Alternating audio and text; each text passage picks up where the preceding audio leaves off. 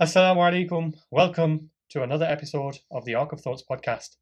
In today's episode, we've got a special guest with us, and it turns out he's actually like a family member since I got married.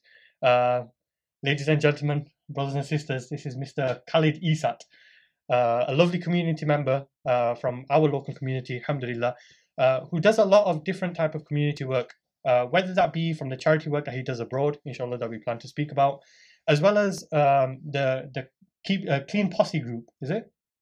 Come on, we've just talked about this. I've just got over it. Clean Street Posse. Clean Street Posse, Clean Street Posse, in which they help to clean up litter around the local community. But before we get into those topics and some of the topics that we also want to talk about, Khalid, one of the main things that you're really well known for, especially within our community, not just yourself, but also your dad as well, is about the grassroots football and how you're involved in grassroots football.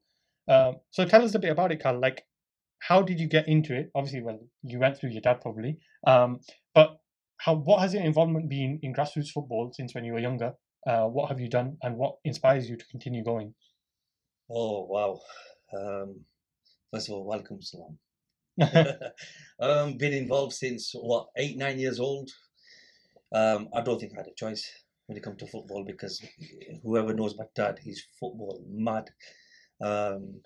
So from, I think, 8, 9 years old, and now I'm 30, I'm 22. Act like I'm 36 at times, but so yeah, just been involved like from first playing as a child, then growing up, started refereeing, then kind of got to a semi-pro level. At the time, I didn't want to go any further. There was other reasons why, which I might even go into today. And then from there, started helping out the youth, managing youth teams, then senior teams, and alhamdulillah for the last 5, 6 years, been running a senior team as well. So that's started off in 7-a-side and now carried on to 11-a-side. Okay. So been quite successful. So how has it been like managing the youth teams and the senior teams? So the kind of things that like I'm interested to know about as well is like what sort of demographic of players do you have in your teams? Do they tend to be varied? Do they tend to be from like a smaller community or what? Yeah, so when we started off, my aim was, as my dad was always trying to portray was and push out, was the agenda of mixing people in. So whether it's from the Pakistani community mixing with the Indian community or mixing with the English community, you're just basically trying to get everybody together. Mainly it was because of racism, we wanted to get the Asians and the English together. So ever since that, it's always been drilled into me, always trying to mix teams up. So there was a lot of Asian teams out there. Well, initially it started off with just one. And then it's just over the years, I think we've got about 8 Asian teams now, fully Asian teams.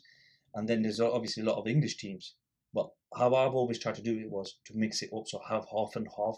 So when people look at you, they don't just see you as an Asian team or they don't just see you as a white team. The reason being is because I've been in teams where I've played for white teams. And sometimes they forget that you're the only Asian there, and they've come in and saying they're playing an Asian team, and they've come out with some racist slurs, and I've mentioned it to the manager or I've spoke out about it. And then when they're playing an Asian team, they do go in a lot harder on Asian teams. Okay. Because one is you're Asian and we're white, we're just gonna go in a lot harder. But then saying that, you do get a lot of the Asian teams have it with a lot of the English teams, but on the football pitch, I don't think it's as bad as it is just generally where we're the first ones to claim the race card. I think also growing up, I think the times have changed from where you've got a lot of hard people playing in your team where there's no nonsense. Now it's like, when it comes to the younger one, you can't really say much. You have to put your arm around the lad and say, "Beta, it's okay, don't worry," before they get upset and stuff. So it's one of them things, isn't it? But as times are changing, I think we as managers and teams, we're changing as well, trying to adapt. But there's less youth coming through. I would say there's a lot less youth coming through now compared to about 15 years ago. And that is the God's honest truth. That is really, really, it's really sad, because when we were growing up, I grew up in Little Harwood, so Benson Street Corner Shop was ours, and Saturdays, on the weekends, it was literally going out 10 o'clock in the morning. Don't come home till 9 o'clock. And we were playing on St. Stephen's in Little Old Cage. Days, if you we used to even have gone had matches against what's the one on Woolwich, St. John's. Okay. We used to go to different areas and play matches, right? And it was just football all day. Now I see the youth growing up, and it's all about mobile phones, PlayStations, social media, shisha bars, dancing, girls, all that stuff. Don't get me wrong, we did do some of the things, but majority of it was sports oriented when we were kids. I mean, like even some of the games that we used to play when we were kids compared to growing up now, there's nobody playing out on the streets. I know there's certain things where it's because there's more cars on the roads now, so there's not many kids that can play out on the streets because it's quite dangerous.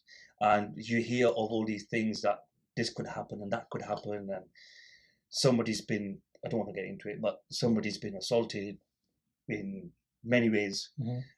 So I think they've also built in the fear factor that we won't even let our kids out to play as much. Yeah. And that starts off from us. And it's not just the kids themselves.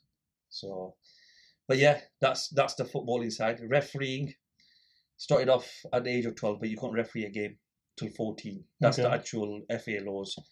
So I got to a semi-pro level at the age of 16. At the time, I didn't want to go any... Well, I got to semi-pro, and the last game I did was one of the first few... Before the actual FA Cup first round, they have preliminary rounds. Okay. And I was one of the last games I did was at Marine FC. I don't know if you remember Marine. I think I've heard it. They played Tottenham. Was it last year or the year before in the FA Cup? Yeah. I was refereeing up there, and it was a midweek game. And basically, you got no social life. I'll be honest with you, because what they want you to do is go out. Them days, the money was absolutely awful. You get a lot of abuse. And I'm not saying I just did it for the money, because I did enjoy it, but you had to basically fit into one of them, and without coming across and being blatant about it, but you basically, for an Asian, it was very difficult. As in, like, you have to adapt to their lifestyle and their stuff. And I've spoke about this on other things before and as other people. Now, when I mean, like, you have to fit into their life. So you go to when you get to the games, FA rules, different competitions, you have to get there an hour beforehand. So you travel with the referee. Referee gets paid travelling expenses as well as the game. All you do is you just get paid. As a linesman, you just get paid for doing the line, Going to the clubhouse. Now, clubhouse is what's in a clubhouse. Majority of the time, they have a screen. It's basically a pub, more or less, I'm not into all of that stuff. Referee goes in and you have to interact with other people, which I don't mind, because I don't mind meeting I love meeting new people, right? But there's places where you meet people, and that's one of the places I didn't really like. And then after the game, they go into the club as well, go into the club, have a drink. And the next thing, you're surrounded by a lot of alcohol. Also, they look down on you on a certain thing, and this is a very touchy subject. I didn't really go into something on a different podcast. It was basically showers. So being Muslim, you got to cover your sattar, So it's bad enough you've gone out in your shorts refereed. Then on top of that, what you've done is you finished the game. Now there's only one shower in that room, and there's 3 of you as referees, and basically the referee goes in, then you got to go in. Now, being an Asian male, you don't want to get your kicks off and go in there fully naked. You get me? So when you don't go in for a shower, other referees talk, saying that, look at him, he didn't even go in for a shower afterwards. And this is at a semi-pro level, and you think it's not about me just going in for a shower. It wasn't about that. It was basically because you need to cover your sattar, and there's certain things that you can't do around other people. You have to do it on yourself. So, but they look down on you. And I know there was other referees that was there talking about certain people doing this, and I just thought, it's not my lifestyle, man. So I kind of like packed it in semi-professional level, but I carried on the local grassroots and stuff. So that's it, really, to be honest. I know exactly what you mean. So I used to play cricket, and it's very similar culture. Cricket has obviously has got a really high level of like drinking culture, and like you mentioned, clubhouses and like a lot of alcohol around, and Yeah. the social events are always based around alcohol. And you always try to use an excuse not to go. Yeah, I exactly. was the same. Yeah. And I'll mention an incident actually. I remember there was one game we went to, and because cricket, like, a lot of people associate cricket with just being chilled out and stuff, and is some people don't even classify it as a sport. But obviously, you've got the two innings, right? To those who aren't familiar with cricket, we're talking about two halves of the game, and in between, you normally have like a 15 to 30 minute break in between. And normally in the amateur level game, to be honest, all the way up until like national level, you have lunch or you have tea break, right? And in there, there'll be somebody who's associated with the club who brings some lunch or brings some tea or something like that. And there's always food, right? Um, so there was a couple of Asian lads on the team. So this lady must have bought whatever food, and I was always particular that look, even if somebody said it was halal, I was okay. I was going to stick to the veg, right? You know how this is going in it. Yeah. So Well, to be honest, you know what, I forgot to mention that, but yeah, that used to happen to me. What Yeah. you're gonna go on about? But So- yeah, go on, carry on. what happened was she must have said that this particular dish is halal. So the lads just heard, okay, everything's halal, and they started munching whatever was there, right? And they got something in their plate, and like maybe 5 minutes, 10 minutes later, somebody walks past and goes, "Are you sure you're meant to be eating that?" And they go, "Yeah, she said that it's halal." And, no, that's pulled pork, mate. And they wolfed it down, man. And I thought, oh my god, man. But I think this is the thing, like, there are still barriers that exist where there is. unfortunately people don't have an awareness or make it awkward. You know, I want it to come to a point where at the end of the day we have our barriers, Khal, and we choose to have them barriers. Like, you know, for example, not drinking alcohol, not having pork, not showing your private parts. These are our barriers and we choose to have them. But at the end of the day, we just want other people to turn around and say, okay, that's fine, you have your barriers, you live your life how you want to. I'm going to do what I'm going to do. You're going to do what you're going to do. You know, at the end of the day, if somebody doesn't adhere to Islamic principles and is not a Muslim, then we don't have to impose what we see, like for example, covering the private parts or not eating pork or not drinking alcohol.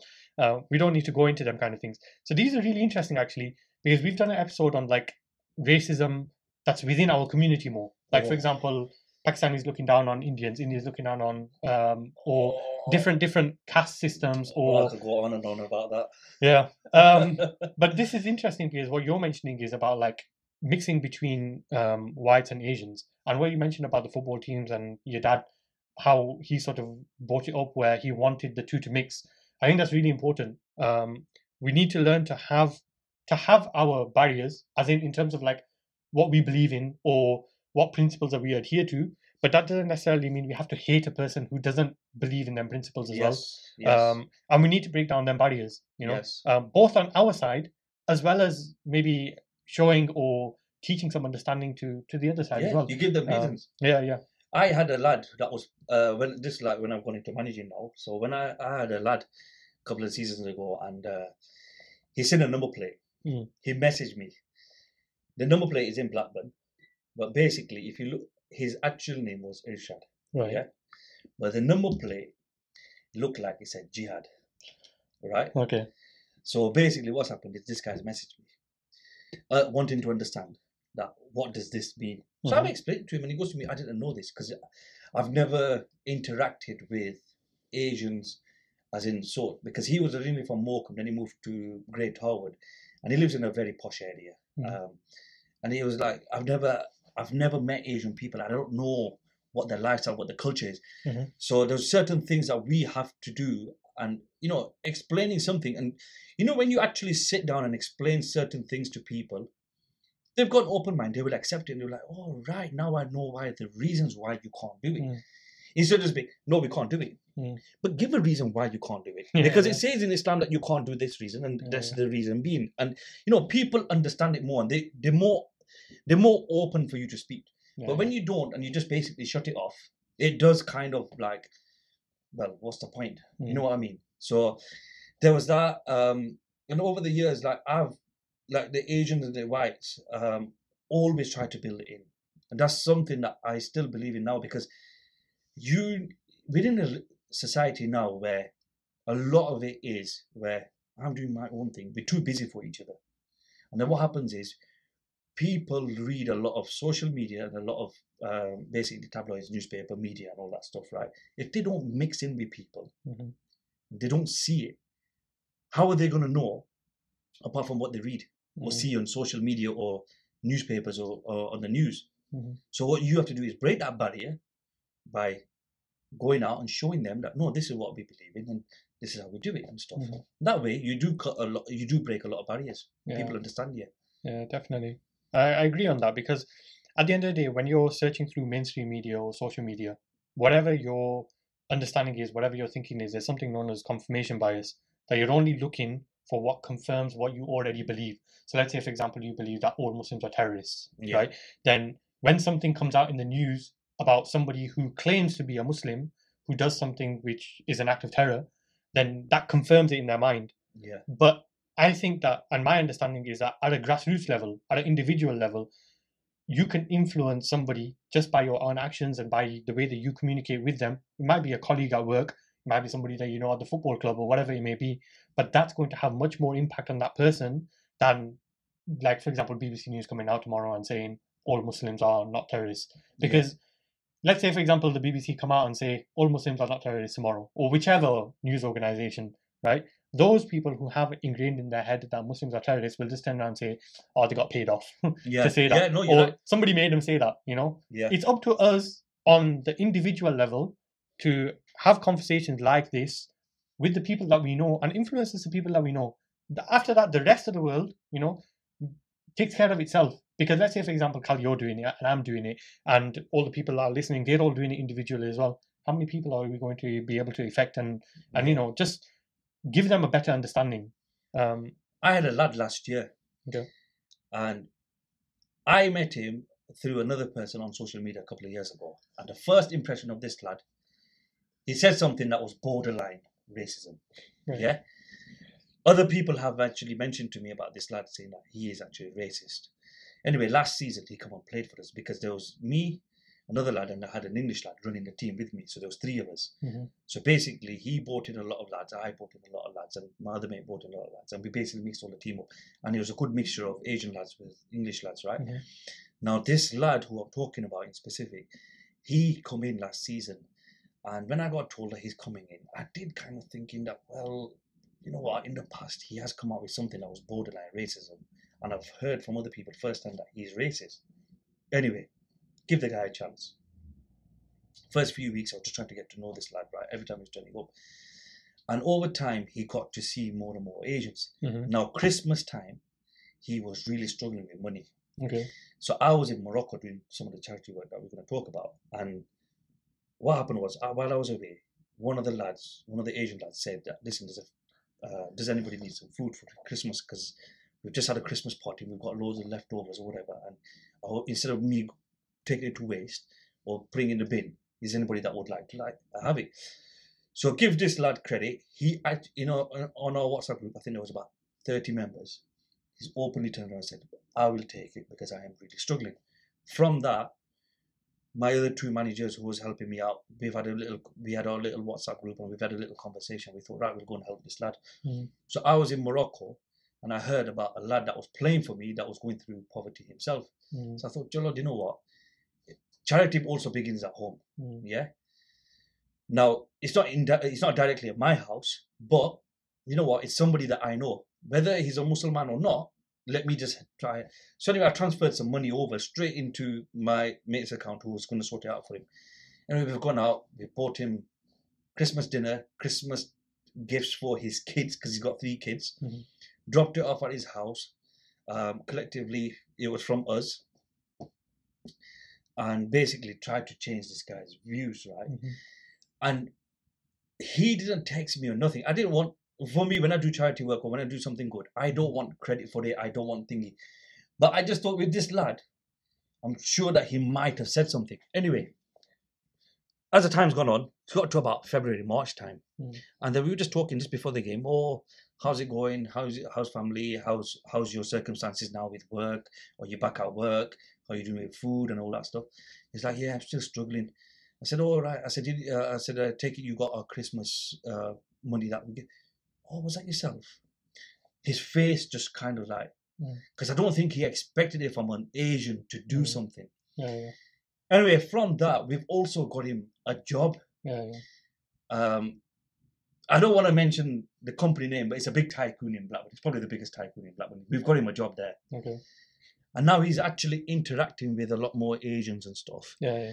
And from somebody who had, how can I say, like negative vibes towards Asians, has become more open to it. And that's because of showing your character as a Muslim and just being human. A lot of the times, it's not even about being Muslim or Christian or whatever. It's about being human. What's the right thing that you're going to do? 100%. And I think a lot of people have forgotten just to be human. Saying that you need to learn how to be a human first, and then you can learn to be a Muslim. Yes. But anyway, let's round that off there. So we've talked about like the grassroots football and stuff, and you've already alluded to some charity work that you do abroad. Yeah. So I know that you regularly go to Morocco and you do some charity work, but many of the listeners, unfortunately, they don't know you, Khal. I know that you're a popular guy, right? But not everybody knows you. So what I want you to do is start off by just telling us, like, what is it that you exactly do when you go to Morocco? What is the charity work that you do? What are the sort of projects that you've been involved in? And then we can take out like further questions from there as we go along. Okay, so started off Morocco in, I think it was 2013. Originally, it was in Ramzan. Three family friends and family members, they go to Morocco in Ramzan. Okay. Anyway, that particular year, they kept saying to my dad, "Oh, Smaba, you should come with us. Okay. Mama, you should come with us to Morocco in Ramzan. You'll love it." So anyway, that year, my dad's like, "Khal, Shoaib, me and my brother, come on, you're coming with me. I'm booking the ticket." I said, "Dad, if you paid, I'm coming." So he's like, "Okay, I'll pay for your ticket. You come." I said, "All right, cool." Anyway, he goes, "I've been told that Ramzan in a Muslim country is beautiful." I said, "Okay, let's go." So we went down, and my dad goes. So at the time when we went down, my cousins they were doing a little bit of donations from family and friends. Nothing big. It was just immediate family and friends that if anybody wants to donate, because there's a lot of poor people there, they can donate. So we went along. And I think that year we raised about £300 to £500. Okay. Within the space of a couple of days. And it's just through family and friends. And we did Marrakesh and we did Casablanca. Okay. At the same time when we went there, when I went to Morocco in the first ever time, I absolutely hated it. I'll be honest with you. I absolutely hated Morocco. And I thought to myself, I'll never go. When I went to Ramzan, I fell in love with the place. And I was like, wow, now I know why they call it a Muslim country. This is what Islam is all about. It was beautiful. You know, the Tarawis, the namazes, you know, the atmosphere in Ramzan was just amazing, right? And then what happened was when we went there, I had a bit of money. So we were just going around dishing the money out to the poor people that was living on the streets. And then next thing we find out, it just happened all of a sudden. I rang my dad up. I said, "Where are you?" He goes, "Oh, we're at the shop." I said, "Right, I'm coming there." So I went to the shop and I thought it's Ramzan. And I seen loads of poor people on the way. This is in Casablanca. On the way there, I seen a lot of poor people. I go to my dad. I said, "Why don't we just make individual food packs? Just here. Chalo, let's get some khajur in there. Let's get some yogurt. Let's get some water, some fruit. They love their naans. You know, the big, they like tea cakes or buns. We know they say tea cakes, yeah. But it's like big buns, right? And I thought, right, chalo, you know what? Let's just go around and just make a little food pack and just go down to all the shop people. And before you know it, I think we gave about 30, 40 food packs. And there was one guy, and this is where it really, really hit me. As well as giving the food packs, we were also giving out some money. Now, there was one guy, he was in a wheelchair, and he's pushing a trolley. Similar to like a wheelbarrow type, yeah? So he's pushing this with one hand, because he's got no legs, and he's basically trying to... So at the same time, he's pushing and he's rolling his thingy, right?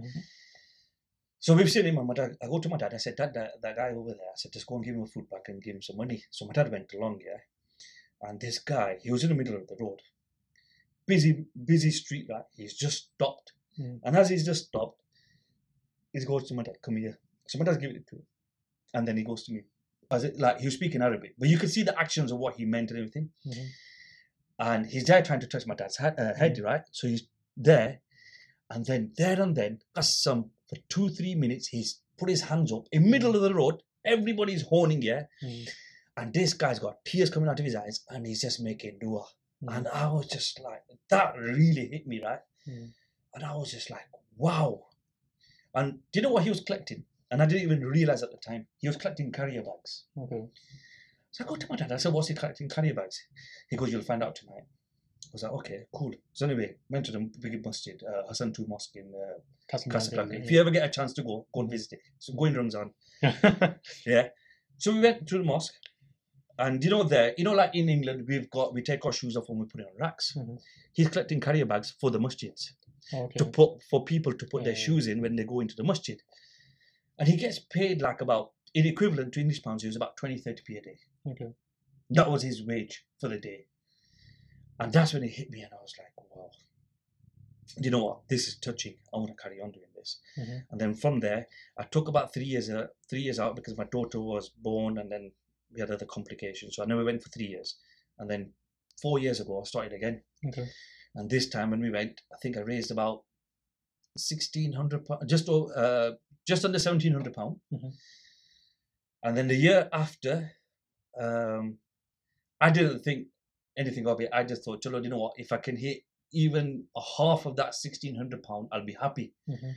Before you know it, my phone and the donations were just blowing up. Alhamdulillah, this was all because we're not classed as a charity, but we do the charity work. And the reason being why people were trusting us, and they still do, alhamdulillah, is we were very transparent with what I do. Yeah. So I go there every day, as you know, I give an update of what we've done. So people know where the money's going. We give a list out of what's sadaqah, what's lillah, what's zakat collected, anything else that's collected. We give a specific list on this what it, and people were just loving it. And every day I'm putting up on my WhatsApp status, this is where your money's going, keeping all the receipts. And before you know it, friends and family got involved, and then friends of friends, family of family, they all started donating. And alhamdulillah, so went from 1,000, just under 1,700 to the year after £10,884. Me and my dad was just like, wow, alhamdulillah, like, whoa, what's going on here?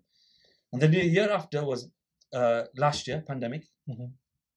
So we couldn't do as much, but we had a couple of guys now because we created these links. They were donating. Last year we hit just over £21,000. Okay. This year again in Ramzan we hit over about £23,000. But at the same time, in the first 2 years, we started building. We went to one of the villages that we give zakat to, very poor village, and they had a mosque there, and it was just a shell. Now all these people is zakat liable people. So we went there 2 years on the trot, going to visit, and I was like, that mosque is there, but it's not done anything since the last time I was here. Spoke to the guy. They broke the padlock, they showed us inside. So we made the intention, me, my dad, and the other lads who was with us, we made the intention that we're going to try taking on this project and build this masjid. Some people told us that it's not going to work. The reason being, it's very hard to get masjid donations or lillah donations out of Ramazan. Ramazan, you'll get a lot of donations, but after Ramazan, you won't get as much donations. And I'll be honest with you, there were times where it was hard and I got a bit lazy, but my dad was like the main person pushing us. And within 2 years, alhamdulillah, we built this masjid and we go to visit. It's beautiful. We've completed it within 2 years. The shell was there, but we've done everything else. So that's including the rendering outside, painting, door handles, little lights, little doorknobs, all of these things we've done it. I saw like the garden lights outside, the fencing around. So we did the garden, the fencing, and everything. The trees, plants. They treat it as like a little community hub now, which is when we went in Christmas time. The best thing was about it, they knew that we told them that we're coming. All the kids were there, and it was just like growing up in Blackburn, and at a community centre where you're all there, all your friends and everything.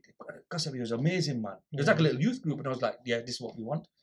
But at the moment, it's still not open because Moroccan guidelines is that the imam has to go through the Moroccan government and all that. And with COVID, any new masjids that are being built within the last 2 years, they've not opened until once all the COVID things done. but we still go to visit, and Yeah. you can still pray inside and everything. But it's Yeah. amazing, man. So yeah.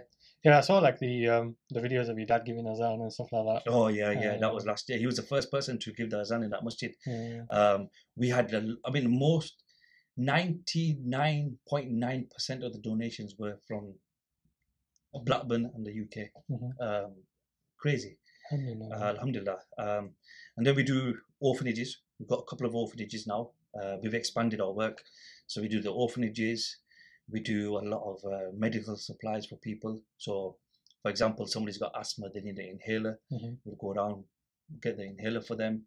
As long as we get to see, because unfortunately we live in this world now where you have to justify a lot of things. I understand why, but then at the same time, somebody who's doing legitly, you have to still do it, because over the years people have, in a word, charity has become a bad thing, because there's so much bad things that goes around charity. So we ask for proof like that. Listen, show us a certificate that you need the money for the medical needs or whatever. So we do all sorts, and we're still going, alhamdulillah. I went a couple of weeks ago. My dad's going 2 weeks' time. He's going to be carrying out some more work there again when he goes. Now it's just like, I don't go for a holiday there. I class it as a holiday, but I also class it as work. At the end of the day, it's because you love it and like you feel good about doing it, then automatically these kind of things they don't feel like work. If you're passionate about something, then it doesn't feel like in Gujarati we use the word boj. Yeah. It doesn't feel like a burden. Burden on you to do it. So it does tend to be relaxing. And I know exactly what you mean. Like, alhamdulillah, I was very, very fortunate as well. When I went to Morocco, I went with some of my mates, some of my uni mates after we finished uni. And one of my mates, he had some contacts as well. And we managed to go to an orphanage. So we spent some time with the orphans and we did like the food packs that you said. And we also went to this village as well. I can't even remember what the name was. Where did you go? You decided to go Marrakesh? Yeah, just outside of Marrakesh. Yeah. And the people are so hospitable. Like, it doesn't matter how poor these people are, they want to do something for you for helping them. Yes. So I remember, like, what happened was the taxi driver who was with us, he was a friend of my mate's dad from here. So he was taking us everywhere and he was showing us, like, give the money here, this is what you need to do, X, Y, and Z. So he'd arranged for us to go to this village. And before we'd arrived at the village, there was a family there that said, we want to host these young lads that are coming and we want to feed them. And we got there and there was like there was the father. He was there with his son. He had his old mother with him as well. And it was like a little shack or something, but they'd made like arrangement for us to sit and they brought us out some beautiful food, man. Still remember that. And at the end of the day, forget about eating in these like posh restaurants and these fancy restaurants. Right now we heard about Nusrat Steakhouse and the receipts are from there. Don't know if you've heard. No. A tomahawk steak for 600 quid. Oh, yeah. Salt Bay. Yeah. In London. Yeah. I was reading something last night. What is it? £30 for a bottle of Coke or something? Yeah. And 11 quid for a can of Red Bull. Anyway, that's probably good. It better be made of gold and platinum then, isn't it? But at the end of the day, like, you compare the two foods, right? That family that put together that meal with all of their love and their affection and making it for you. Yeah. You can't compare that food to however much you want to pay for your food. Yeah. They're two very different things. Yeah. So alhamdulillah, like now what we do, we've got a couple of families that we donate every month. So we've got a couple of donors from Blackburn who basically transfer the money to me, and every month I donate to these families. There was one particular family, and they're very close to me, and I treat them as my second family now when I go to Morocco. I'll tell you the story about there was a sister called Khadija, right? So I got told she's got cancer, so I went down to her house, her family house. Now her story was, she had 2 kids already. She was pregnant with the third one. At 8 months, when she was pregnant, she found out she had breast cancer. So her husband, as soon as she told her husband decided to leave her. So he's basically kicked her out of the house. So she's gone back to her mum and dad's house with her 2 children and the third one on the way. So now her mum and dad, they've got another 3 daughters. One's married. She's got a kid. And then another 2 daughters, and then basically there was 8 of them living in this household. So she needed money for her treatment and chemotherapy. Okay. So I was like, okay, cool. Let me see what I can do. Now I give the first chemotherapy money on the day because I had the money with me, and I said, let me see. I said, I can't promise you, but let me see what I can do. Now with it being Ramzan, and I was giving everyday updates just before Iftari, because the timing was a lot earlier in Morocco to open Iftari compared to here. Just before then, I used to send out my daily update. And honestly, I sent it out just before I started eating.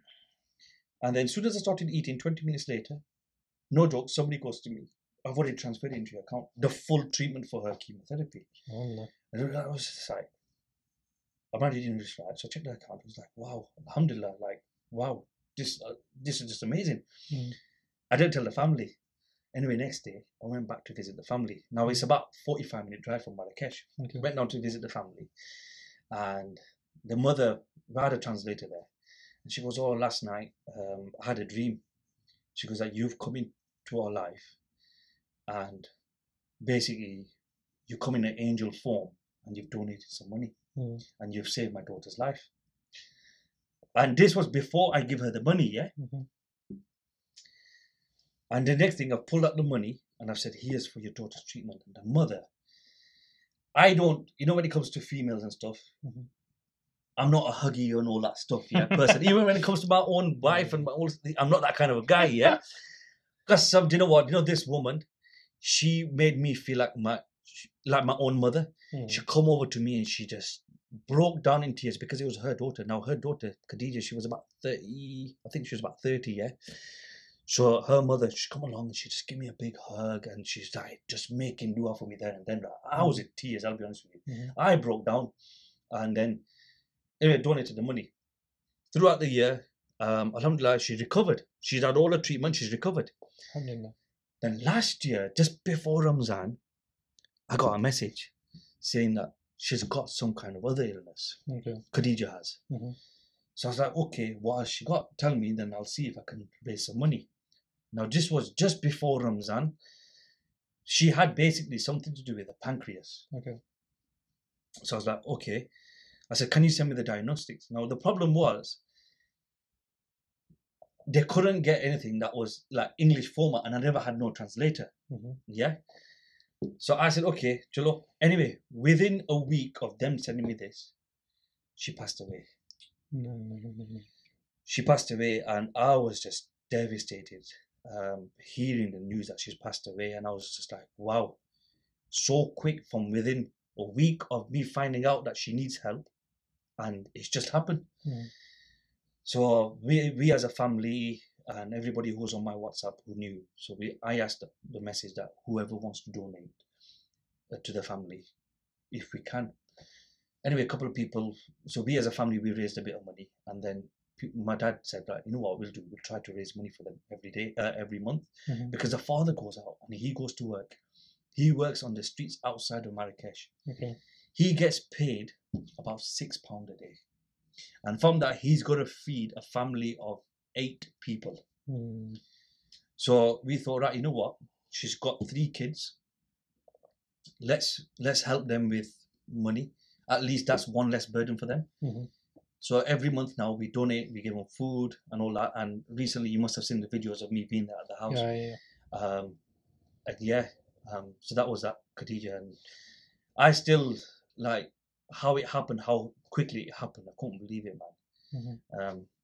It's one of them, innit? When your times, you know, you could do everything, and no matter how much you try to save yourself from one side, if it's your time, you're gonna go regardless, one way or another.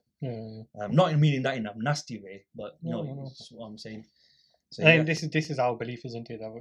So death is something that's written by Allah subhanahu wa ta'ala, and whatever Allah has decreed, that is our time.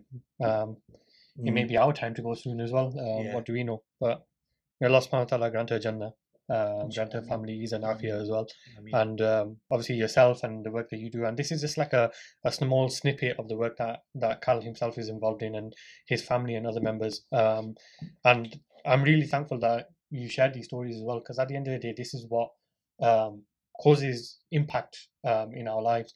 So Jazakallah khair for that as well, for sharing the story. And inshallah, I'm fairly sure that there's going to be more stories as well But what I'm going to do is, inshallah, in the video description below, we'll leave a link to Khalid's socials if anybody else wants to get in contact, or they want to maybe donate or just hear about some of the other work that he's doing, and the famous like WhatsApp stories that he's talking about and the daily updates.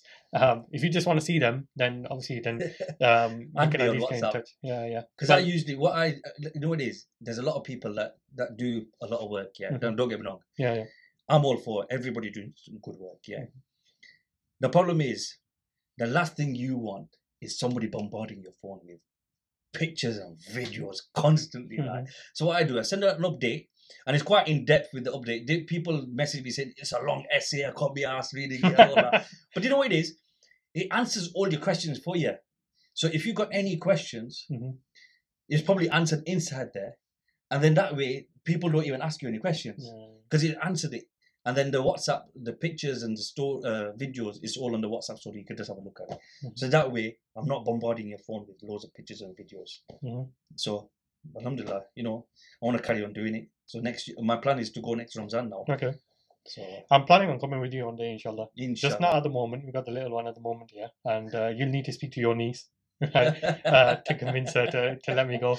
But inshallah, I have plans. Whether that be this year, next year, or most likely it's going to be some point in the future. But my goal has always been, when I see it as well, it's always been to inshallah come and because like you say, like Ramadan is different in a Muslim country. Yes. And to be honest, what time I want to go? I want to go at Bakri time. I've been there at that time as well. Yeah. The first time I went to Morocco, we were there at that time. Okay. And everything was just closed. Everything was just closed. I was like, Mom, Dad, you brought me here, but everything's closed. So it's just one of them. Okay. But you know what else I want to mention? Like Morocco. Every time I mention to people I go to Morocco, you know what I'm going to say? Yeah, I know what you're going to say. I'm not going to repeat the words, but a lot of people look at Morocco in a very negative way. That there is a lot of bad things that go in Morocco, right? And the first thing that people come out with, why are you going to Morocco for? And I'm thinking to myself, no, this is in your mind. You look at it the way you want to look at it. I look at it in a completely different way. Now, the thing is, I say to these people, just think of your actions that you do in Morocco, because there's always a story behind that person or certain things, yeah? We go to these villages because there's no help from the government. There's no help from the NHS, right? Now, all I'm going to say, and I'm going to leave it as this, yeah? If you're a male and you are born, you have been gifted by Allah with 1, 2, 3, 4 daughters, no sons, but you can no longer go and work. Your daughters have got to go out and earn money. That's all I'm going to say. I don't want to go into it too deep. I mean, this is another really interesting topic, and I think what it is, especially in a lot of these countries and stuff, we in the West, or sometimes like the way that we see it is, we see it as what they're doing and what they're selling and the services that they're offering is they're doing it out of their own choice. But sometimes we forget the human factor of it's not choice. They're not doing it out of choice. I don't, like I said, like you said before, we don't want to be direct here. For now, this conversation can stay indirect, and maybe in the future episode we can be a bit more direct about it. But it's not always the case that people do things out of choice, and sometimes they do it because they are forced to be in that sort of situation. It's not just the case in Morocco, Khal.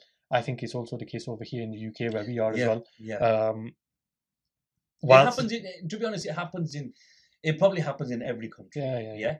It won't just be in Morocco, but I think Morocco is specifically known for it. And what I say to these people is that, you know what, when you go to Agadir, when you go to Marrakesh, why don't you just spend 10 minutes and going out to the village on the outside of these places, and you'll see on how poor people are. And then you'll start realizing that, you know what, this place is actually a poor country, because Marrakesh is only that little bit. That's the tourist side, and you think, oh yeah, what a place. But go out, no joke, drive out 10 minutes, 15 minutes outside, go to the villages. You will see the village estates, and you think to yourself, wow, even now, back home in our countries like India, Pakistan, even their houses are better than what these guys have got now, because they're living in that state. So I think even those people who you deem to see as like well off and stuff as well. Um, I remember when we went to Morocco, one of the we saw there was one person, one particular individual that we got quite close to, and mashallah, he was really nice to us, and he looked after us and stuff. And he had a couple of sons, and he was taking care of us whilst we were on the trip. And he had a couple of sons. So what we said was, one of the days we went to a water park. So we said to him that, listen, if you're willing and if you allow, will you let us take your sons? We'll pay for them, and we'll take them for the day out because you've been so nice to us and you've looked after us. We want to take your kids out for the day. So he was more than happy, and the kids came along with us to the water park. And I'm only mentioning this story to you now, Khal, because originally this is what 2017, so what, 4 years ago. I've forgotten about this story, right? But one of my mates that was on the trip with me, he said that he went recently and he met the two boys, and the two boys, they still talk about the day that we all went to the water park, because we saw it as something small, Yeah. and like But sometimes you've changed that. You've had an impact on that person's life. yeah, exactly. And I think this is the thing, like sometimes we see something as like small, whereas unfortunately in our eyes it's small, but in somebody else's eyes it's something huge. And you've had a huge impact on their life. Yeah. Jazakallah khair for listening. We're cutting this episode short, but the conversation is inshallah going to continue in the next episode, where we'll talk about a few more things, and we'll talk about we'll talk about things around littering that we talked about. Inshallah, Khal may want to come back in the future as well, in which he wants to talk about a particular topic, and we'll allow him to mention about that in more detail as well. So stay tuned for the next episode, and inshallah we'll see you in the next episode where Khal will continue his lovely stories, inshallah. Assalamu alaikum wa rahmatullahi wa barakatuh.